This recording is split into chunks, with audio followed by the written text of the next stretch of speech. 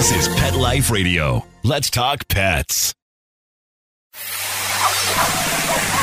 It's Oh Behave with Arden Moore, the show that teaches you how to have harmony in the household with your pets. Join Arden as she travels coast to coast to help millions better understand why cats and dogs do what they do.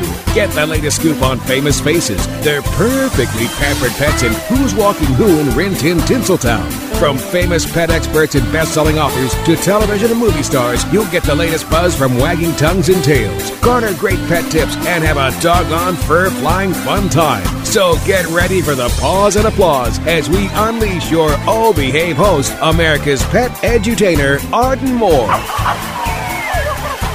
Welcome to the Oh Behave Show on Pet Life Radio. I'm your host, Arden Moore. Hey listeners, 2018 is the year of the dog. Woof! Time for a canine celebration. So it's fitting that we have a doggone bona fide canine and history expert on our show today. And she has got some mighty strong typing fingers too, because this New York Times bestselling author has written, ready for it, more than 100 books for kids.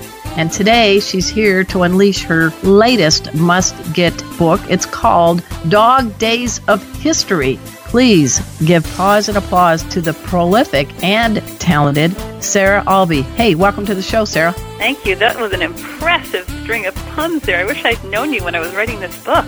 Oh, I am the pun master. Sorry. Buckle up, Sarah. I enjoyed it immensely. You know, I really did enjoy, here we go, pawing through the pages of your book, because each page, it showcases why we two-leggers, we're just fortunate to share the planet with dogs. And Sarah Albee is going to be our canine guide right after we take this quick commercial break. So you all know the drill. Sit and stay. We'll be right back.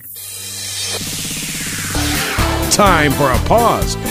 4 furry ones, actually. Sit and stay. Oh Behave will be right back. Molly, here's your dinner. Zeus, that's not your food. Don't let that happen to your precious cat. Elevate your cat's eating experience with the Cat Tree Tray. The Cat Tree Tray keeps your cat's food off the floor and conveniently located on the cat tree. It's the perfect way to eat. It's a beautiful wrought iron tray that easily attaches to your cat tree and keeps dogs and other critters out of your cat's dish. A must for multi-pet households. There's a 6-inch tray for large bowls and a 4-inch tray for smaller bowls. Purchase your Cat Tree Tray today. Go right now to cattreetray.com. That's cattreetray.com. cattreetray.com.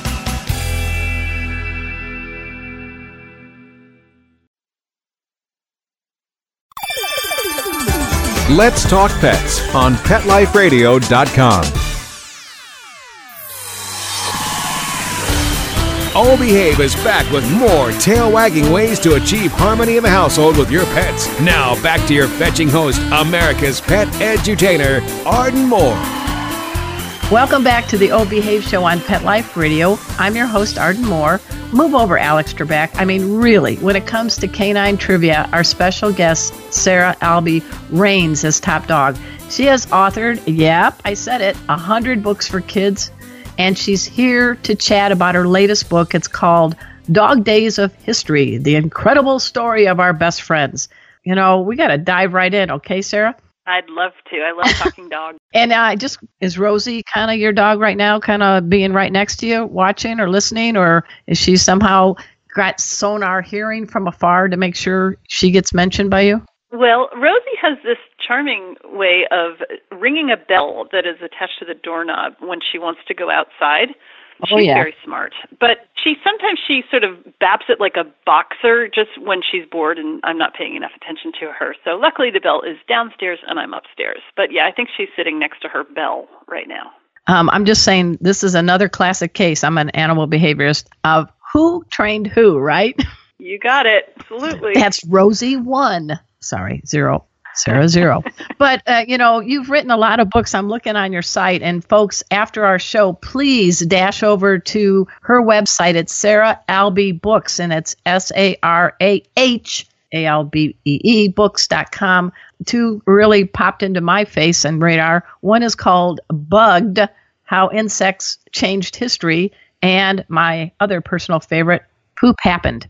Well, I'm especially proud of the subtitle of that one, which is A History of the World from the Bottom Up. But, what I like to do with my longer history books for kids who are slightly older, 8 and up, yes. I like to trace history chronologically from ancient times to present day, and I like to trace one thing through history that hopefully is appealing to kids. In this case, it's dogs, and in the other cases, it was insects, how insects have changed history, and then before that, it was the history of sanitation. But I actually have one that just came out in September. It's called Poison, and that's how people have poisoned each other through the ages. My goal is to get kids to love history and see how fun and cool it can be, but also to kind of make connections chronologically. When I was growing up, when I was in school, we would study ancient Rome and ancient Greece or whatever, ancient Egypt, and I had really not much of a sense of what came first and what came next. So I'm hoping kids who love dogs will come away with some idea of the events of history as well. So that's I think you're going to do it. And the third accomplishment is you're getting them to read. Oh my dog, right? That's pretty good. So from what I understand, folks, I've got the book right in my hands, and I've read it to my dogs, Cleo, Kona, and Bujo. They give it all 4 paws up, and then they had to go belly up because their paws are all up. So you got, in our household, unanimous 4-paw rating. I think that's pretty cool you got there, Sarah. They probably got a belly rub. They did, and a treat. They're no dummies. Yeah. So I love training who, right? That is right. There's really cool titles in this book, listeners. Some of them are like Barking Up the Family Tree, No Bone Unturned, Who Let the Dogs In, Who, and Ad Dogs, Glad Dogs, Sad Dogs, and Fad Dogs, which sounds like you got influence channeling your inner Dr. Seuss on that one. Yeah, that was fun. I like puns, too. That's why we're getting along so well. That's right. So I don't want to share all the gems of the book, but I would like to show a little bit, and then I want the listeners to get to know a little bit about you too, Sarah. So one of the things I thought was interesting is on page 32, you have dug up the source for the word curtailed, and it goes back to medieval times. Yeah. Do you want to share that with our listener? Sure. Well, back in medieval times, there was a sort of a sorry history of rulers and nobility who kind of took over a lot of peasants' land and towns and things so that they could go hunting. And so it was only the king's dogs and the, high nobility dogs that were allowed to sort of run slipshod all over the place. And people, sort of ordinary people's dogs, were allowed to have dogs, but they were supposed to be for herding or guard dogs and that sort of thing. And so the word cur comes from medieval law that required regular dogs to have their tails cropped. Right. And the word was curtailed. And so cur is short for, there's curtal and then cur. So that's kind of how that name came to pass. I sure hope there weren't a lot of huskies at that time, because that would be a tough crop, Yeah.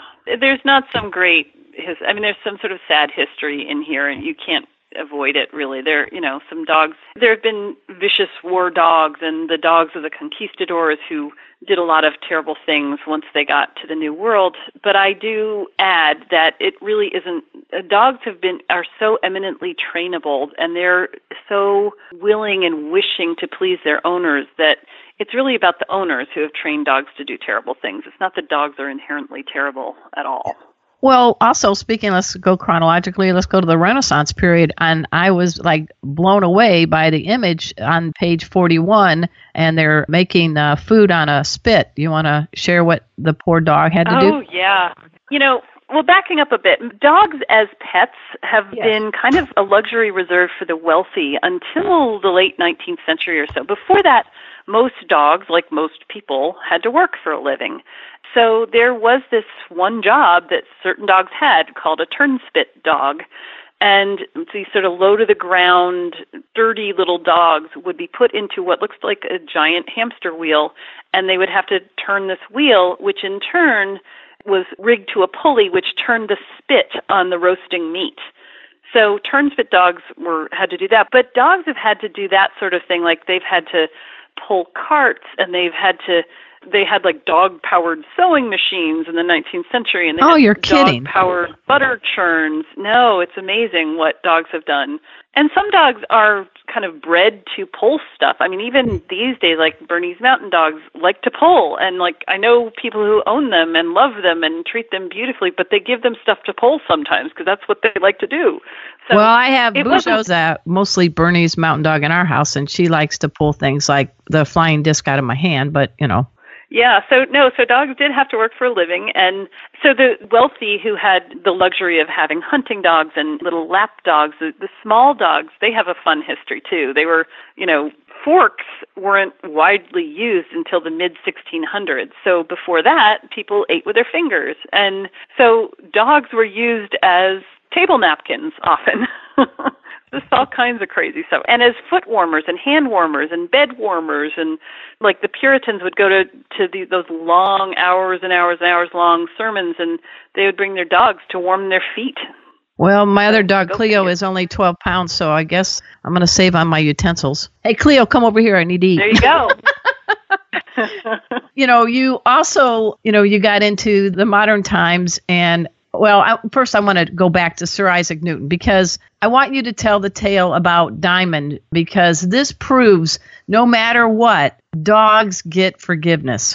Yeah, that's a bad story for a writer especially, because the idea of destroying a manuscript for which there is no backup is a really bad story. It makes me wake up in the middle of the night in horror, in a cold sweat. But yeah, Newton's dog the story goes that Newton's dog, Diamond, sort of tipped over a lamp or a candle and set fire to his manuscript that he'd been working on forever and ever, and he had to write it all over again. But he was forgiven, the dog. So there you go. That story. Happy ending. And then the other one, I know people know a lot of the presidents that have had dogs and cats and even pigs in the White House, but there were two that I was hoping you could share. One was about Teddy Roosevelt's dog, Pete, with a non-ami from France, and Khrushchev with JFK's daughter, Caroline. Right. Okay. So Theodore Roosevelt had a lot of pets, and his daughter Alice was really famously eccentric and cool and fun. She had a pet snake that she loved to scare people with. Theodore Roosevelt's dog Pete was a bull terrier, and he was kind of a menace at the White House. He would chase people, and he chased the French ambassador up a tree, and even took a chunk out of his trousers. And he had a long time out, I think, for 2 years before he was allowed to come back. And then there was a dog. Well, we know that the Russians sent two dogs up into outer space successfully, Belka and Strelka. And one of them, I think it was Strelka, gave birth to a litter of puppies. And Khrushchev, the leader of the Soviet Union, gave one of those puppies to JFK's daughter, Caroline. And they named her Pushinka, which is Russian for Fluffy. That's really cool. Hey, folks, we're speaking with a New York Times bestselling author, Sarah Albee, and her book is called Dog Days of History, The Incredible Story of Our Best Friends. It just came out. It's through National Geographic. We're going to learn more about Sarah as an author and a person, including little fun facts, right after we take this quick commercial break. So sit and stay. We'll be right back. Time for a walk on the red carpet, of course. Oh Behave will be back in a flash, right after these messages. It's DesignerPetSweaters.com. Hand-knitted designer sweaters for your precious pup or cool cat. Beautiful couture patterns for your pets, including custom-knitted formal wear, casual wear, yachting, and even sports-themed. Many designer pet sweaters include feathered tammy hats, top hats, and a lot of sparkle. Each sweater includes leg loops, front paw sleeves, and leash opening. Visit DesignerPetSweaters.com to order your four-legged fashions today. Large or small, we fit them all. DesignerPetSweaters.com. Let's talk pets. Let's talk pets On Pet Life Radio. Pet Life Radio. PetLifeRadio.com. Hi, I'm Dean Koontz, and you're listening to Oh Behave with Arden Moore on Pet Life Radio. We're back from the lot. Just checked the paper and we had a record showing at the box. The letterbox, that is. Now back to Oh Behave. Here's Arden. Welcome back to the O-Behave Show on Pet Life Radio. I'm your host, Arden Moore. All right, I'm going to say it. I'm having a doggone good time with you, Sarah. You are Possum. How's that? Am I going? Here you go. But really, you do a lot of research, and your market are kids up to 12 or 13 years old. So there's a special writing style I'm assuming you have mastered. And what is it that has appealed to you to target this age group? You know, I love writing for this age group from 8 to 12 years old. They're old enough to kind of appreciate jokes and humor and sort of read more complex stories and things, but they smell a rat. They know if they're being talked down to or preached to. So there's something really honest and genuine about this age. I love, love, love writing for them. And in fact, I got my start at Sesame Street. My first job out of college was working at Sesame Street, where I worked for 9 years. And that's where I decided I wanted to write for kids.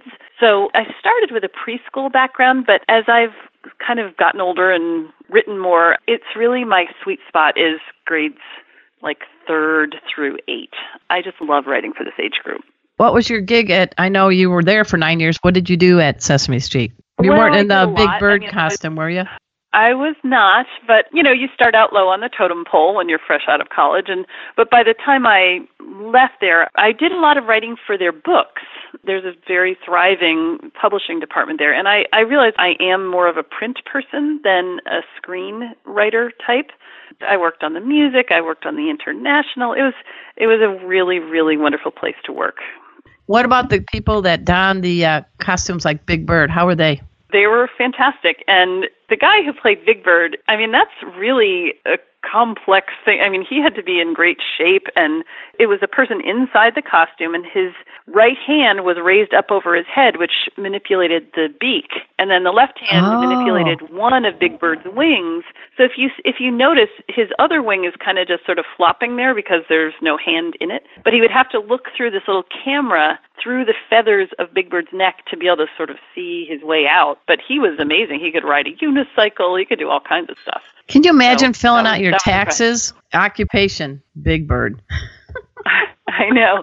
And at one point, at least, he was probably one of the most famous characters in America. And, you know, to have no one recognize you on the street, it's actually kind of a great thing, I would think. Kind of the best of both worlds. I would think so, too. I think I would like to be famous with a veneer that no one knows so I can go anywhere. And so, darn it, I wish I was tall like you. I could have been Big Bird, but, you know. And speaking of that, it's kind of weird. It says you grew up in the Midwest in Ohio, but, I mean, you were born there, but you grew up in Vermont. And just how short were you in 7th grade? Because your poor mom and dad had to buy a lot of clothes for you in 18 months.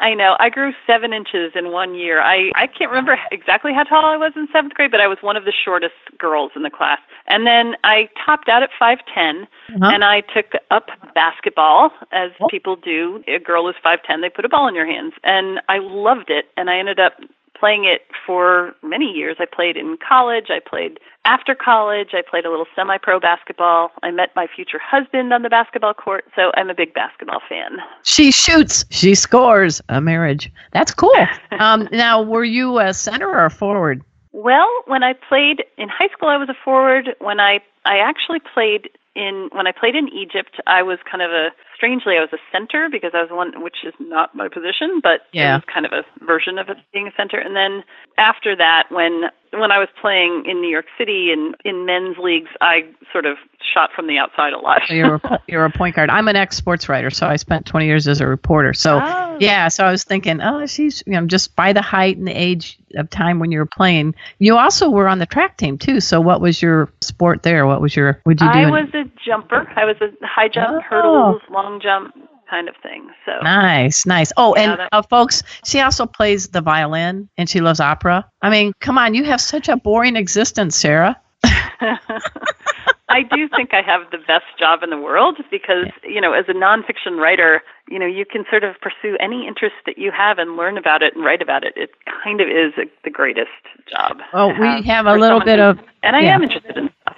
Well, I've written only 35 books, so I'm only a third of the way from you. And I used to work at Prevention Magazine, and I do a lot of nonfiction as well, mostly dogs, cats, and then I do some ghostwriting for doctors. But I'm like you. Isn't it nice to learn new things and be able to share it? It's absolutely the best. And I suspect that some of my books are shorter than a lot of your books, so I think That's okay. No worries. Pretty impressive that you've written that many. Well, all right. And folks, this is really impressive. Sarah knows how to speak a little Italian, French, and Arabic. And so when you were playing basketball in Egypt and you didn't like a call, what would you say in Arabic to a ref? Well, Arabic is a lovely, flowery language, so it's not like you had curse words. You had sort of really kind of poetic ways of expressing your displeasure. So There's one that means, may God darken your day, and there's one that's, may a truck run over you. And I mean, I didn't use those very often, let's just say. I might have muttered them under my breath.